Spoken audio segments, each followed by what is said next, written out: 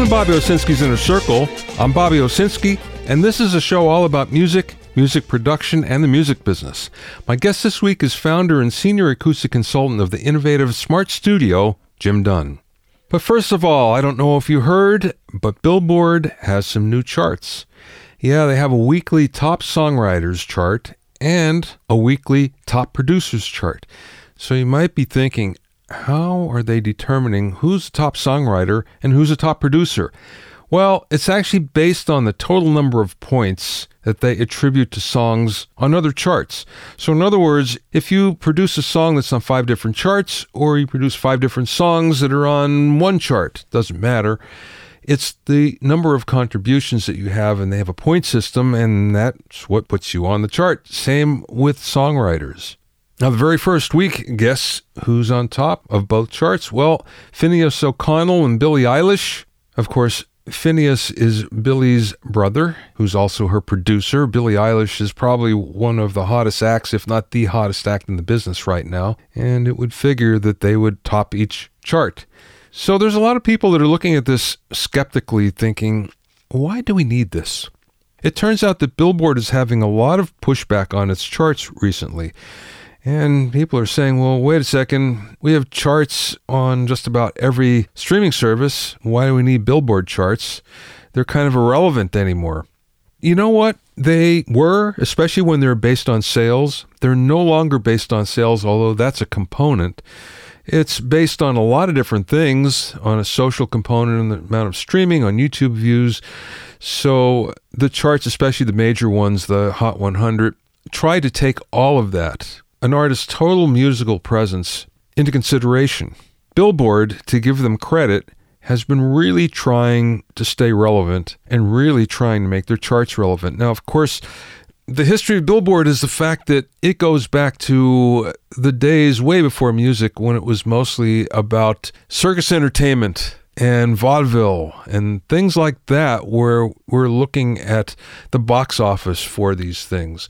And it was mostly for the wholesale business. So it's the people that advertised with these. And then, of course, it was mostly for record labels in the days of sales, vinyl sales and CD sales, trying to get record labels to advertise to retailers, telling them how cool they were and how cool the new artists are and how well the new release was doing.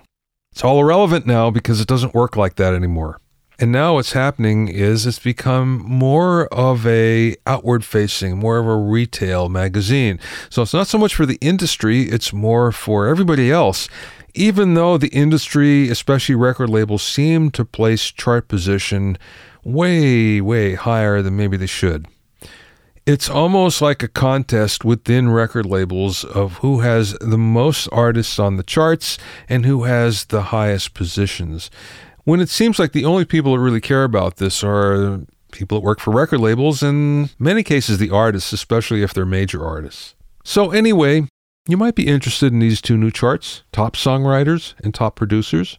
If not, I don't blame you. Just go and look at the Apple Music charts, the Spotify charts, the Tidal charts, and you might get as much information as you need.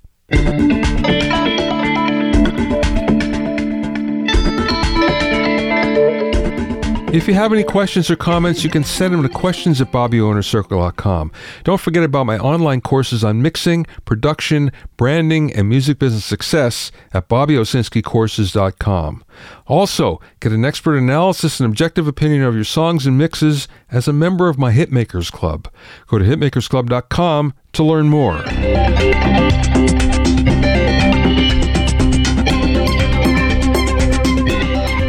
Now here's an interesting news item.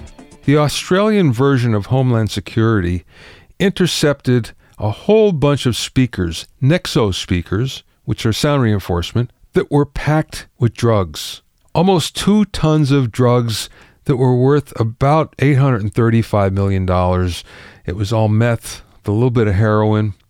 These were fake PS15R2 speakers that are basically just a small 15-inch speaker with a horn packed with drugs. No speaker components, just drugs. It turns out that these weren't true Nexo speakers. If you're not into sound reinforcement, you might not be familiar with Nexo, but Nexo is a fairly large speaker manufacturer. They were bought by Yamaha a number of years ago. They're French originally, but highly regarded. One of the problems is the fact that all of a sudden, Nexo speakers and Yamaha speakers and Sennheiser, JBL, Shure, all of those companies are having their gear cloned in Mpeg City in China.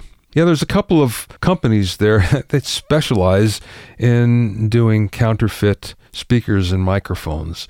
For some reason, they don't do studio gear, I guess because there's not enough of it sold, so they concentrate more on sound reinforcement stuff, and Nexo is one of them. It turns out that these might have been Chinese knockoffs, but the shipment with all the drugs originated in Bangkok. This isn't the only one, though. In fact, not that long ago, there was 1.9 tons of meth and heroin that was captured at the port of Los Angeles on its way to Australia.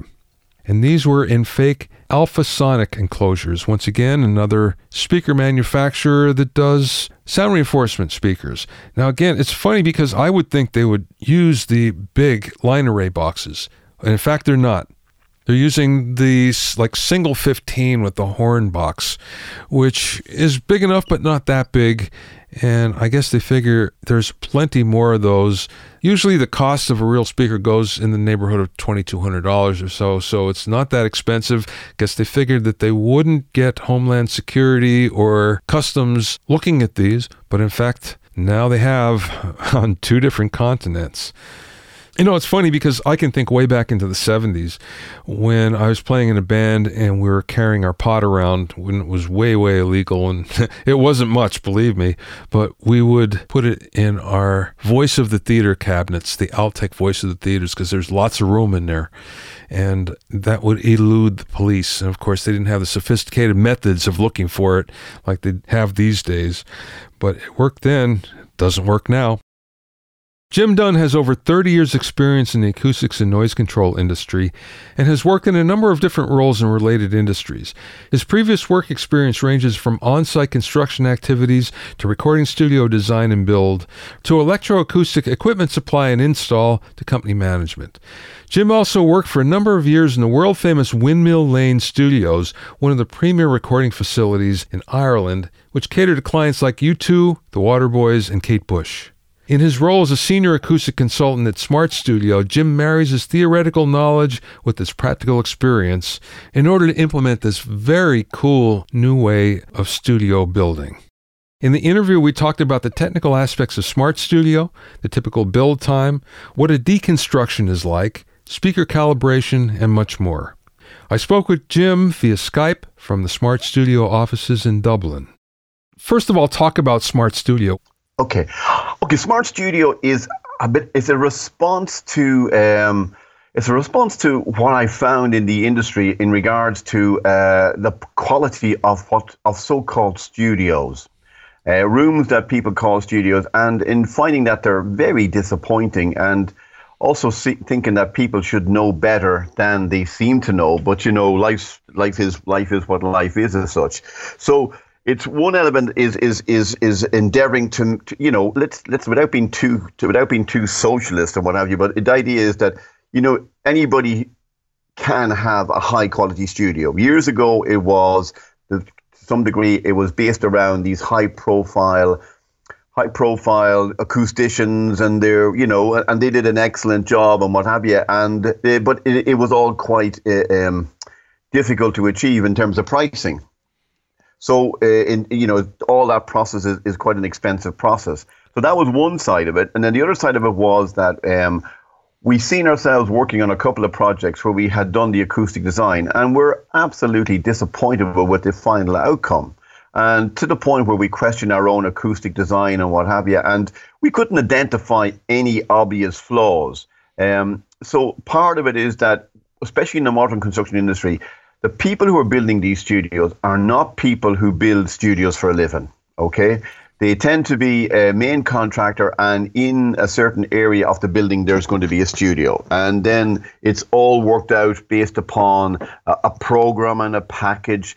And lots of people, there's a design done, and then there's lots of people brought in. The studio design is broken up, and you do this bit, and you do that bit, and you do that bit. And there's a project manager, and there's lots of, corporate entities around the place running it. But the reality is nobody on the team knows what a studio should look like, and more importantly, what it should sound like as such.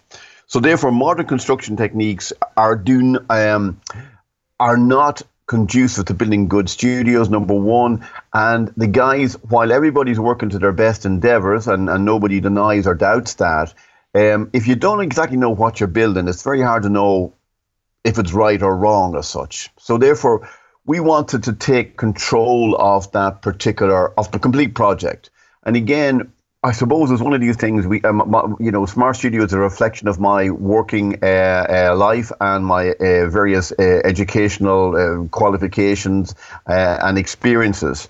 And one of them, which has been really instrumental in the Smart Studio thing, has been the fact that I worked with my dad in a construction industry a long time ago. Worked with him a long time ago, and I ran out of it saying, I don't want to know anything about this construction industry and what have you. Went off to do the electronic engineering, worked in a recording studio, set up my own business selling the equipment, then went to college and actually qualified later in life in the area of acoustics. But you know what? The one skill that has been core to developing Smart Studio and to be the acoustics business was the experience I gained in the construction industry. But there you go. It meant that I'm not afraid of building sites. And I don't mean that that's probably a rather exaggerated phrase, but they don't faze me. Whereas, I've been on building sites. I've seen how things go together. I've seen what you can do, what you can't do. And I've seen how you kind of, you manage certain things as such. And that's been really key in the sense of taking on Smart Studio, and the fact that we have a CNC machine just in the warehouse behind me here. We're the only acoustics company in the world, I would think, with a CNC machine. Yeah, I would say. Yeah, we took it on. We said, look, we're going to do this here. We're going to have to make these things. And we had to buy the CNC machine, and we had to learn how to use it. But the great thing now is if we come up with an alternative design or we come up with a new idea, well, you know what? It's only one sheet of plywood that might get wasted. So, there's a lot of return for that effort and energy and effort to learn all these skills, because now it gives us capabilities way above and beyond, what will be available. All the capabilities are available, but they're all in small cellular packages. We actually pull them together into one integrated package. Well, let's talk about that for a second. But first of all, something that you said resonated with me here about the construction people not being aware of what they're building. And it's certainly true. One of the things in Southern California, though, for a time there were so many studios being built that there were actually dedicated companies that were really good at it. But this was kind of back in the heydays of the 80s and 90s, and, there's not as many studios. Yeah, it's certainly the case, I know, where, you'll have all these contractors and they're not all sure what to do. And it's important because if they don't do it right, then in fact you're going to have deterioration in the isolation or, the acoustics of the room. Yeah.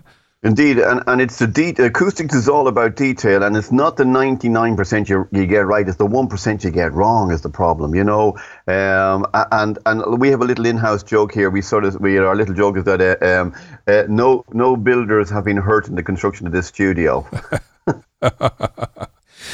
Jim, who are your clients?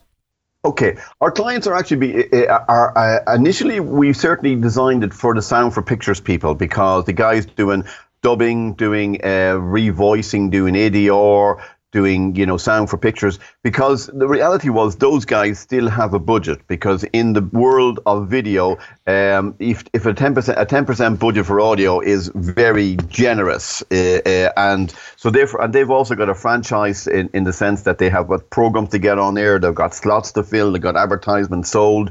So therefore, there's a valid business model there, which is active all over the world. It's active all over the world. we found with the music boys that since they can't sell you a CD anymore, they've lost their business model and what have you. But funny enough, now we've found ourselves working with some studio people, audio studio people, music studio people as such, which is a great surprise and a great joy in its own right. But it was very much initially designed for, I suppose the marketplace we're looking at from an Irish point of view is the UK marketplace in the Soho area, where you've got a lot. It's a hub for media activity. It is. All the major record companies there, all the major film companies are there, all the people who supply services to those companies are all in that area. And when you looked at the likes of the Soho marketplace, or the Soho geography, it's a very small, narrow roads, very narrow laneways. And when you get into the building, it's very hard to get materials up and down the building. So that's what made me think about modular, and that's what made me think about the idea of making it sort of bite-sized pieces, which will make it easier to get the materials in. And number two, actually give you the option to get them back out again, because one of the great side benefits of Smart Studio is that you can actually take it with you. Yeah, that's important. Yeah, it's very important. I mean, it feeds into the investment decision making process. What residual value do we have from our investment, and it also feeds into the environmental world as well too, in the sense that things don't have to be trashed. It's got a value above and beyond just its first initial install as far as it goes. So therefore, they're all important features. Especially the environmental one is becoming much more prominent and much more high profile in the modern world we're living in as such. So the Sound for Pictures people were the kind of guys. And again, what you find with them, again, having worked in that business, I know what happens is that deadlines get, target dates are set, but people don't make decisions until very, very late in the day, and then they really want a quick deployment. So therefore, the Smart Studio, we're the only people in the world in the studio game who can say to you, well, we probably got half of your studio in stock. That's awesome. Yeah.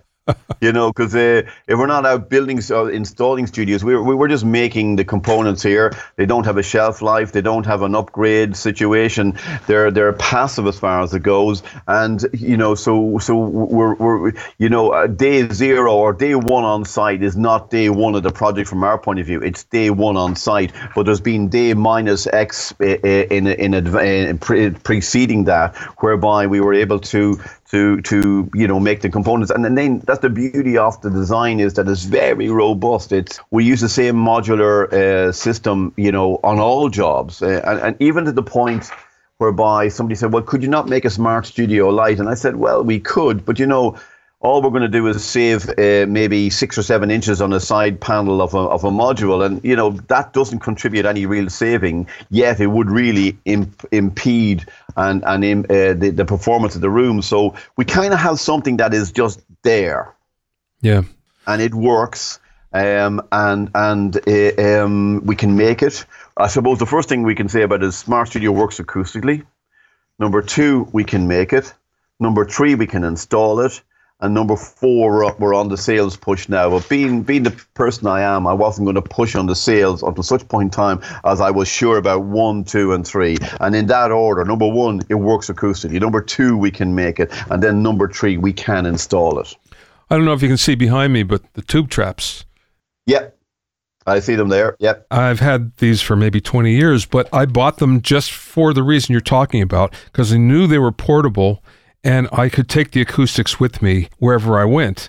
So they're not the most efficient passive devices or acoustic devices I've ever seen, but on the other hand, they do the job. They do, and they're portable indeed. Yes, exactly. Indeed, yes. That being said, let's talk about, you say it's modular. I assume that there are wall modules and you have corner modules that would make all this work. Are the bass traps built into these modules, or are they separate? No, the whole idea behind it is the module is a multi-dimensional acoustic entity as such. The back of it's, first of all, it's a frame that stands up on the floor independently. Number 2, it is the back of the module has a lot of high density gypsum board. You'd call it dry lining, or you call it sheetrock. Sheetrock, yes. Yeah, and we would also have other components in there, such as dead sheet, which is basically a limp mass material. So we make up the back of the module is a very high density sound insulation element. The middle of the module is basically an acoustic chamber. And then the front of the module is where we have a choice between what we call 2D diffusion or bass absorption. So therefore, that is what the module is. Now, the 2D diffusion is something we use a lot of because our objective is to retain some of the acoustic energy in the room. It's so easy to absorb the mid-high frequencies and end up with an unbalanced and over-pronounced low-frequency component. And that's the easiest thing in the world to do, and it happens regularly, it does. So what we try and do is actually retain the acoustic energy in the room, and that's why we use diffusion. Now, it's a light diffusion. It's not quadratic diffusion, which is very particular, and you've got to be very careful about where you use quadratic diffusion. Now, I would probably use quadratic diffusion in a studio environment because it'll allow me to tailor and play around with sounds. But when you're in the control room where you need to hear accurately the actual sound from the speakers, you need to be very careful about quadratic diffusers and using them as such. So we use 2D diffusion, and that helps us retain the acoustic energy in the room, but we still achieve a very comfortable low frequency response. So therefore, what's happening is the people working in the room they don't become fatigued. You know what, in a room that makes you tired is a lot of high frequency absorption, and you're okay. And first thing in the morning, and the next thing you know, you're working your way through the daytime. In the mid afternoon, you're a little bit fatigued. You keep on working because the nature of this business is you got to get the job done. You finish maybe 7, 8, 9 o'clock at night. You come in the morning and you're horrified to hear how the mix sounds as you went further through the day. What's been happening there is your ears have been subject to what we call temporary threshold shift. Hearing being a dynamic organ, it actually shifts to try and compensate for lack of information. So what happens is that your hearing shifts slightly. You're mixing to that new calibration that your hearing has taken on, and it's not accurate. And when you come back in the morning with fresh ears, it sounds doesn't sound like what you thought it would sound like as such. Yeah. So therefore, you end up in a scenario where you possibly have to remix maybe an hour's worth of material and what have you. So it's not the place to be from anybody's point of view. It's not a good place to find that your hearing your hearing thresholds are shifting from another point of view. And the diffusion, also from a third point of view as well, too, by keeping the energy in the room and not absorbing it, what you find is you don't have to turn the volume dial up as much on the mixing desk. Now, that has, again, going back to my electronic engineering days, that means you're not running all the gear as hot. It's running more in its linear zone, because electronic equipment has got sort of, 3 zones. It's not at low level, it's not linear. There's a mid area where it's very linear, and at high level, it's not linear again. So you really want to keep it in this linear area in the middle. So therefore, by not having to turn the volume up, it's operating in its intended operational zone. It's not getting overheated. You're not going to get premature aging on the voice coils. You're not going to get the amplifiers, maybe getting premature aging as such. So the whole idea of using diffusion is there's lots of really good reasons for it. And our philosophy is simple. Our rooms don't have a sound.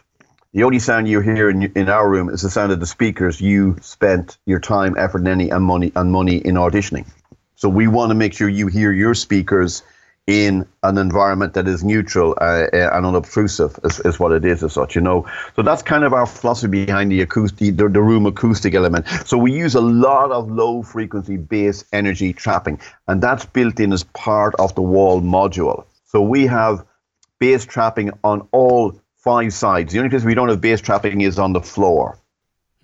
Because even the diffusion panels that we use, they are panels. So at low frequency, actually act as panel resonators.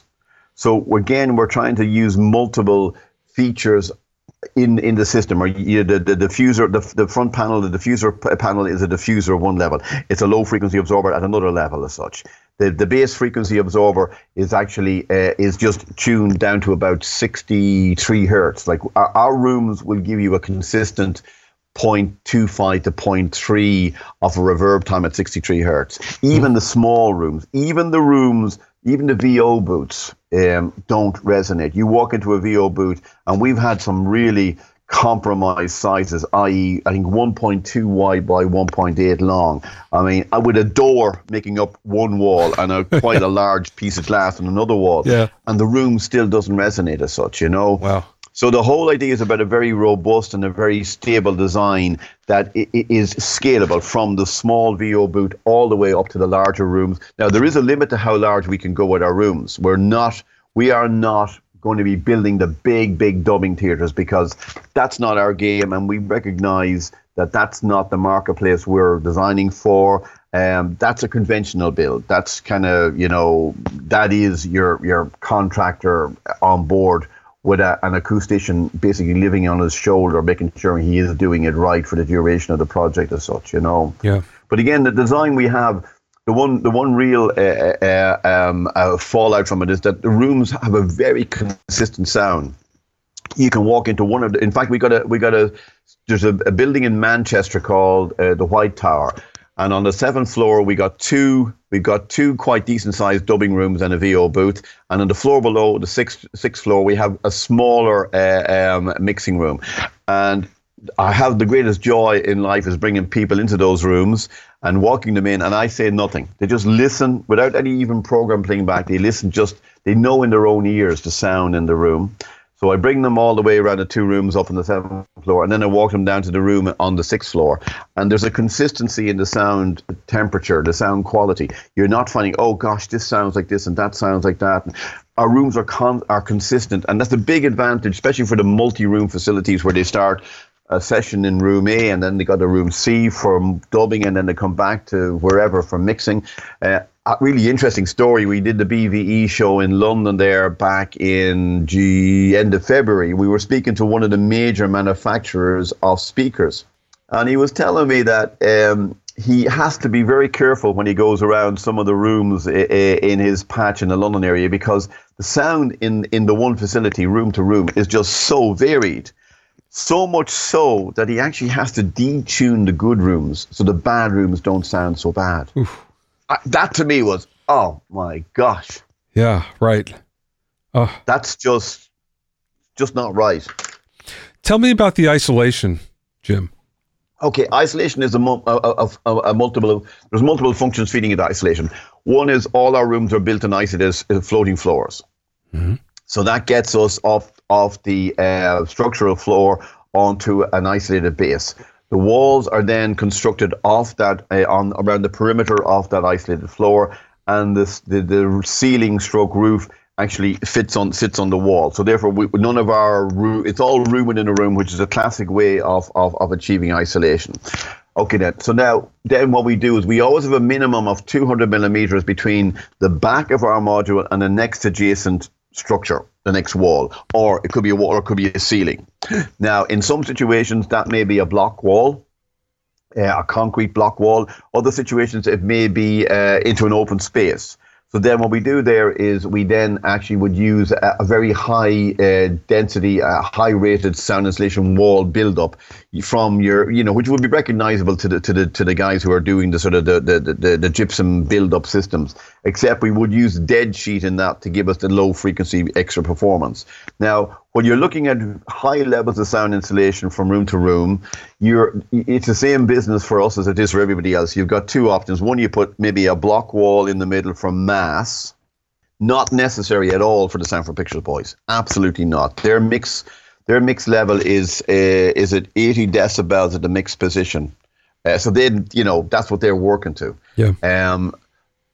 Or you increase the void between the back of our module and the next wall. And then you fill in that with a very high density rock wall, i.e. 120, 180 kg per cubic meter. And that's how you get your high levels of sound insulation. So in some situations, it's all very much site specific. In the middle of London, they don't want to know that's going to be, they're paying X number of pounds pounds per square meter or square foot, and then suddenly find a lot of that's lost in walls, voids between walls. Yeah. In a large warehouse situation where you've got loads of room, hey, it doesn't matter. If the void is maybe a meter, so be it. Again, we know from our calculations, from our experience, that round about half a meter is optimum between the back of one module and the back of the next module. Going beyond that, the gains are fairly nominal. They're fairly, they're not significant as such, So that's how we do sound installation. We do all those calculations, and we also obviously speak to our clients and find out what their intended program content is going to be, and find out what they're looking for. Is there a typical room?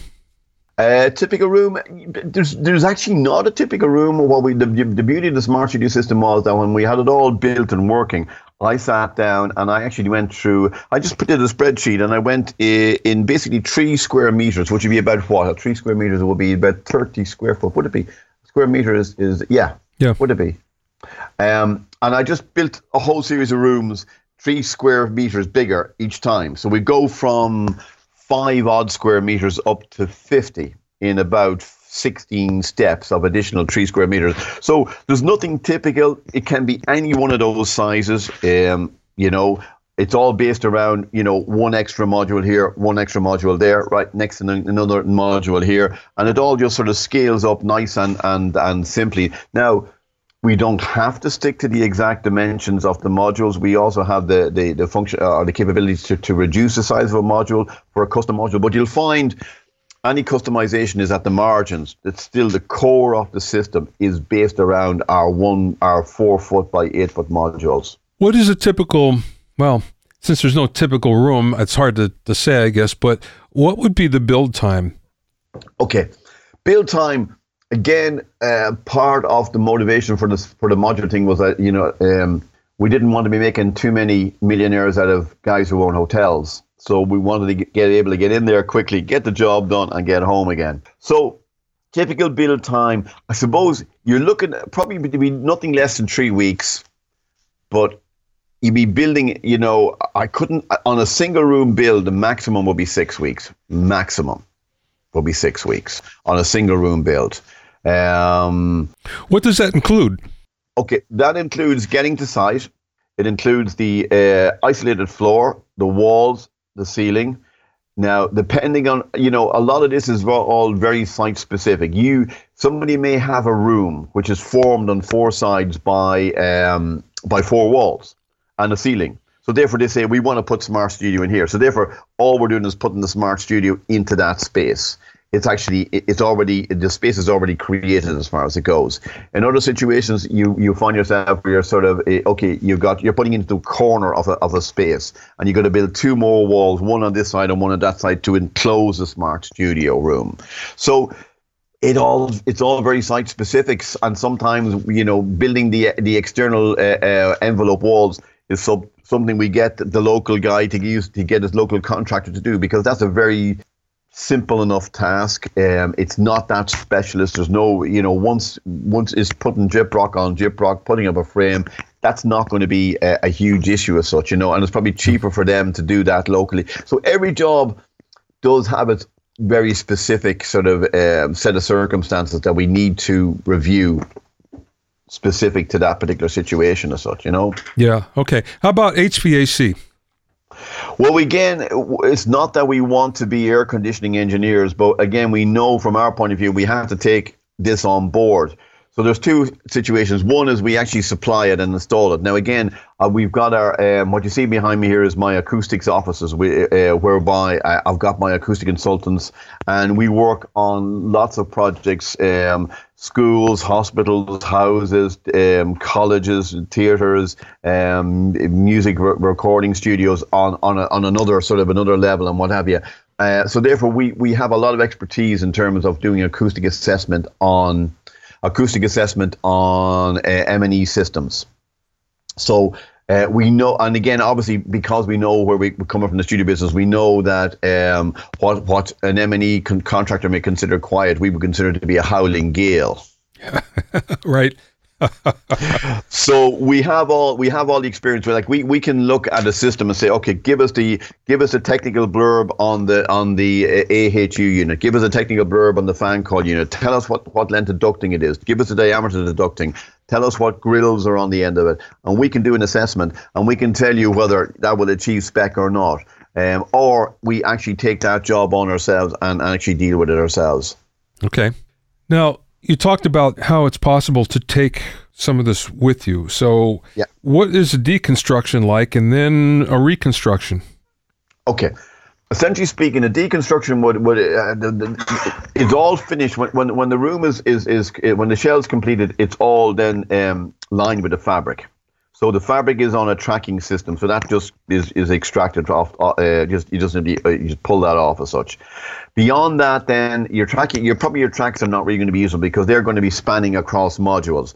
But your modules are fully demountable. The face panel, the sound insulation within the module, and the actual components that you're going to make up the module. So all the wall modules are deconstructible. The ceiling is deconstructible as well too. The floor probably not, because I think you may well be able to take away the isolating rubbers as far as it goes, but it's built up of horizontal sheets of gypsum board, and they don't tend to be good at deconstructing as far as it goes. Right. So therefore, probably the floor, but the doors will be removable, the windows will be removable, all of those components. What we would say to a client is, look, somewhere between 25 and 35% of your investment would be retained.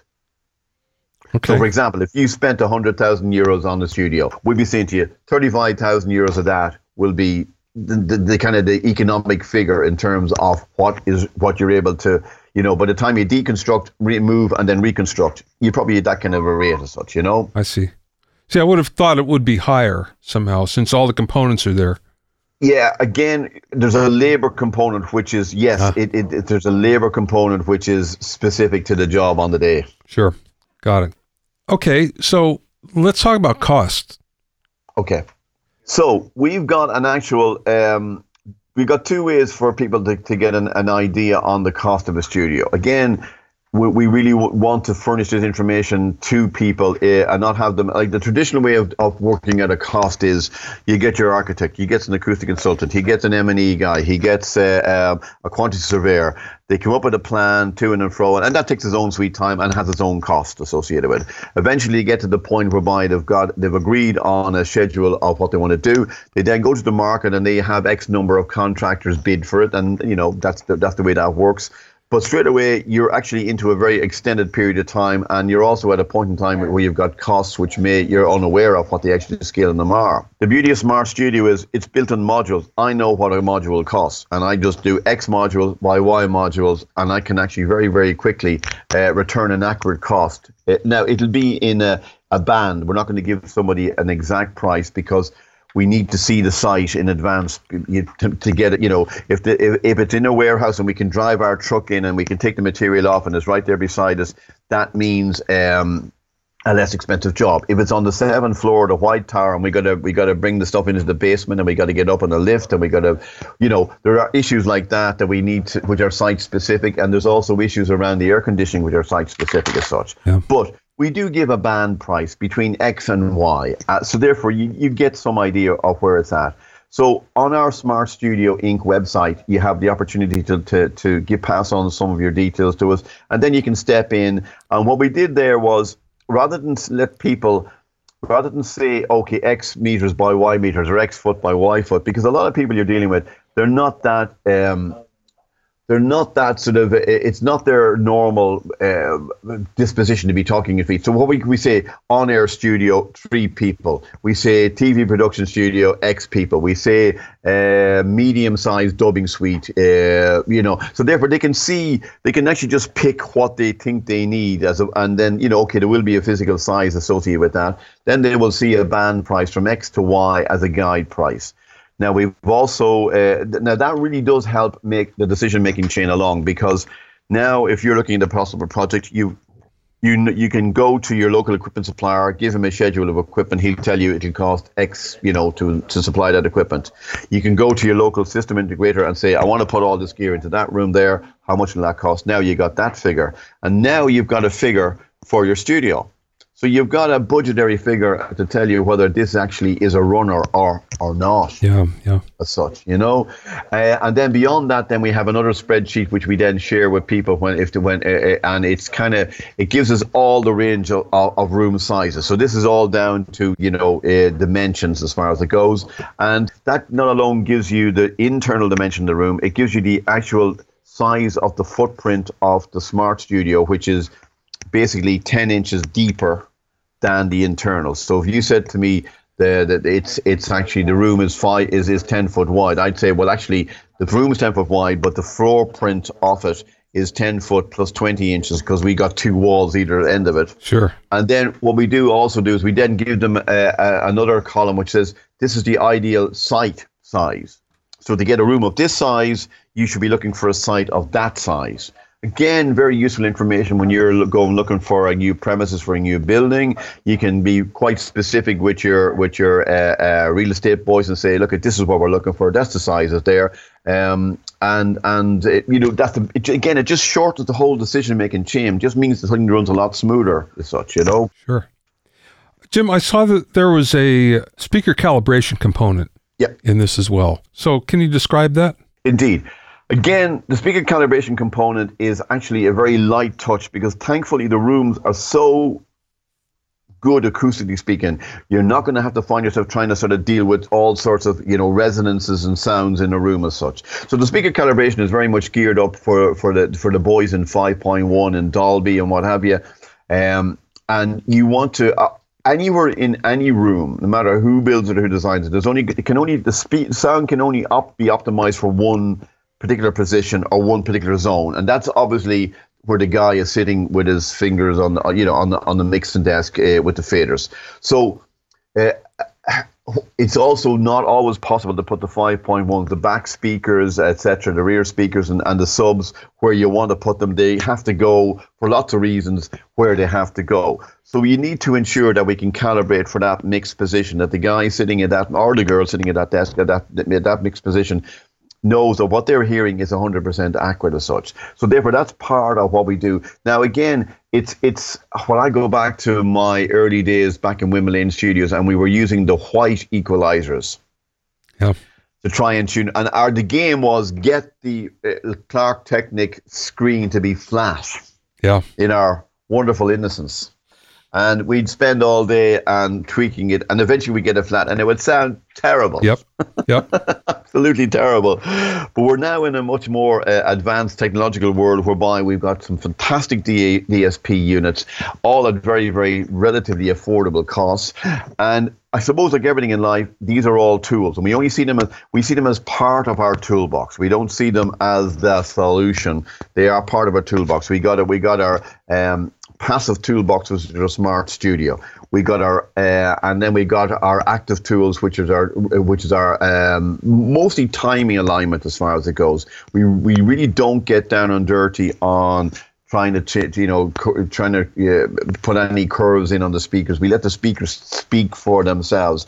But whereas years ago those tools were very expensive and really didn't do what we thought they should do.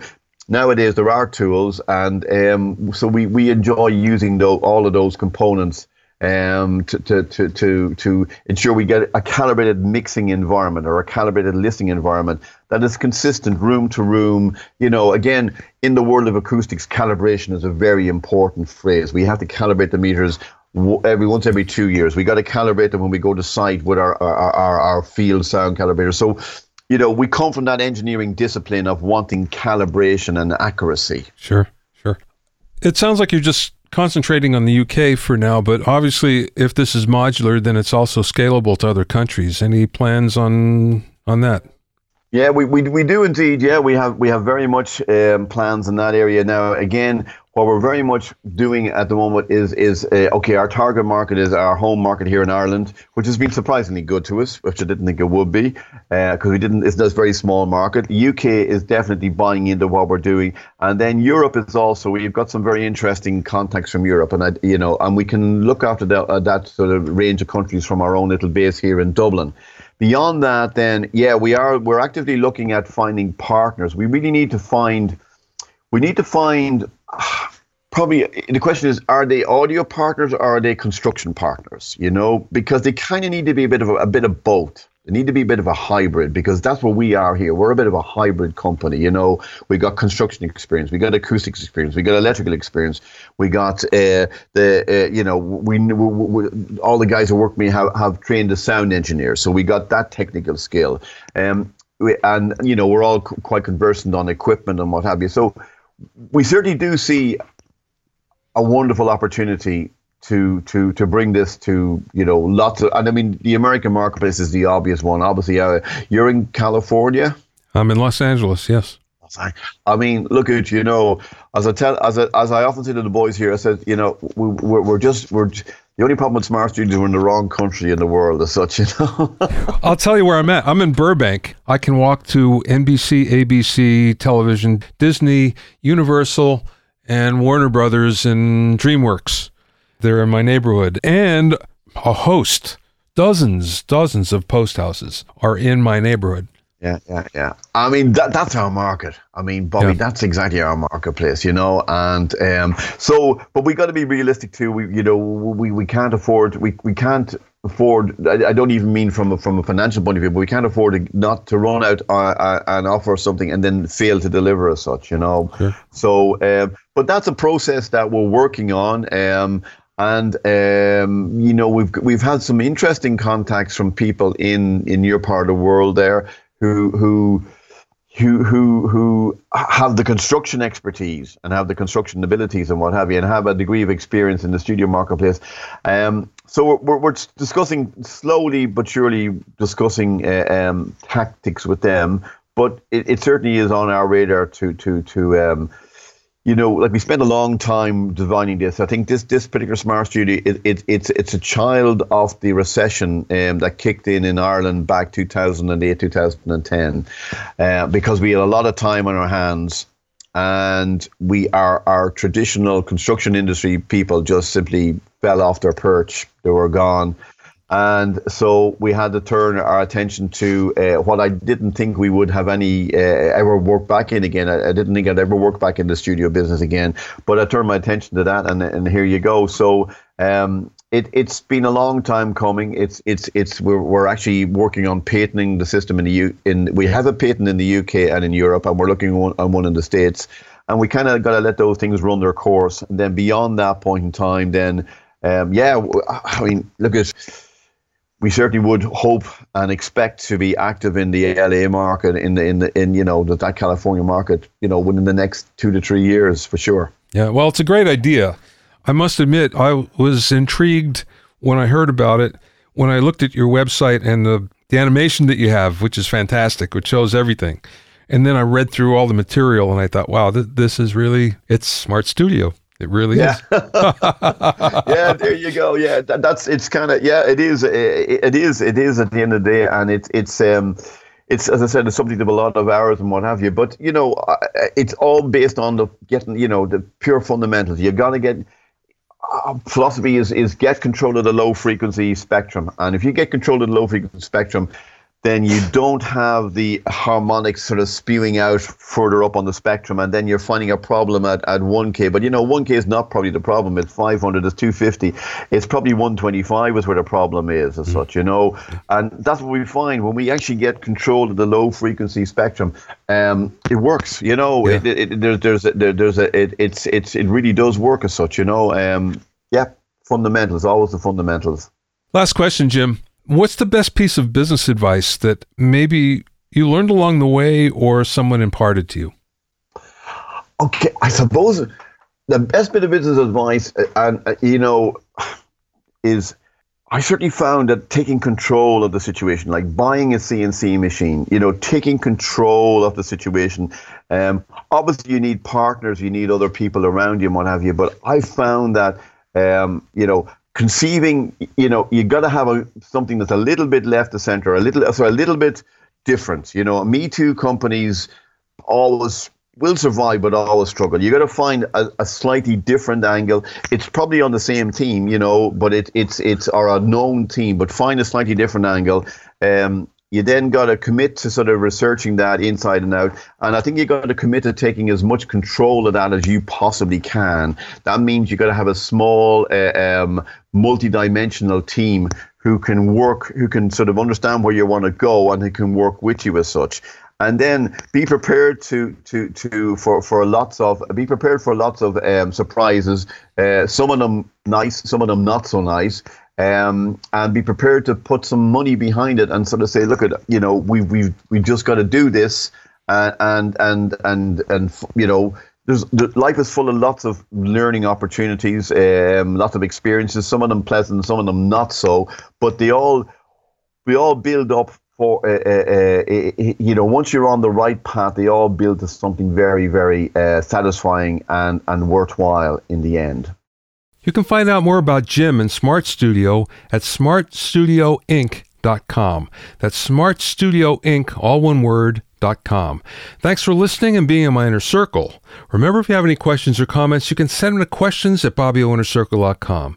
To listen to other episodes of Bobby Owsinski's Inner Circle, go to BobbyOwsinski.com and select the podcast tab, or go to BobbyOInnerCircle.com, or you can find it on iTunes, Stitcher, Mixcloud, Google Play, Google Podcasts, Spotify, Deezer, and now Radio Public. At BobbyOwsinski.com and BobbyOInnerCircle.com, you'll also find a sign-up form for my newsletter and for alerts for new podcasts. This is Bobby Owsinski. I will see you next time.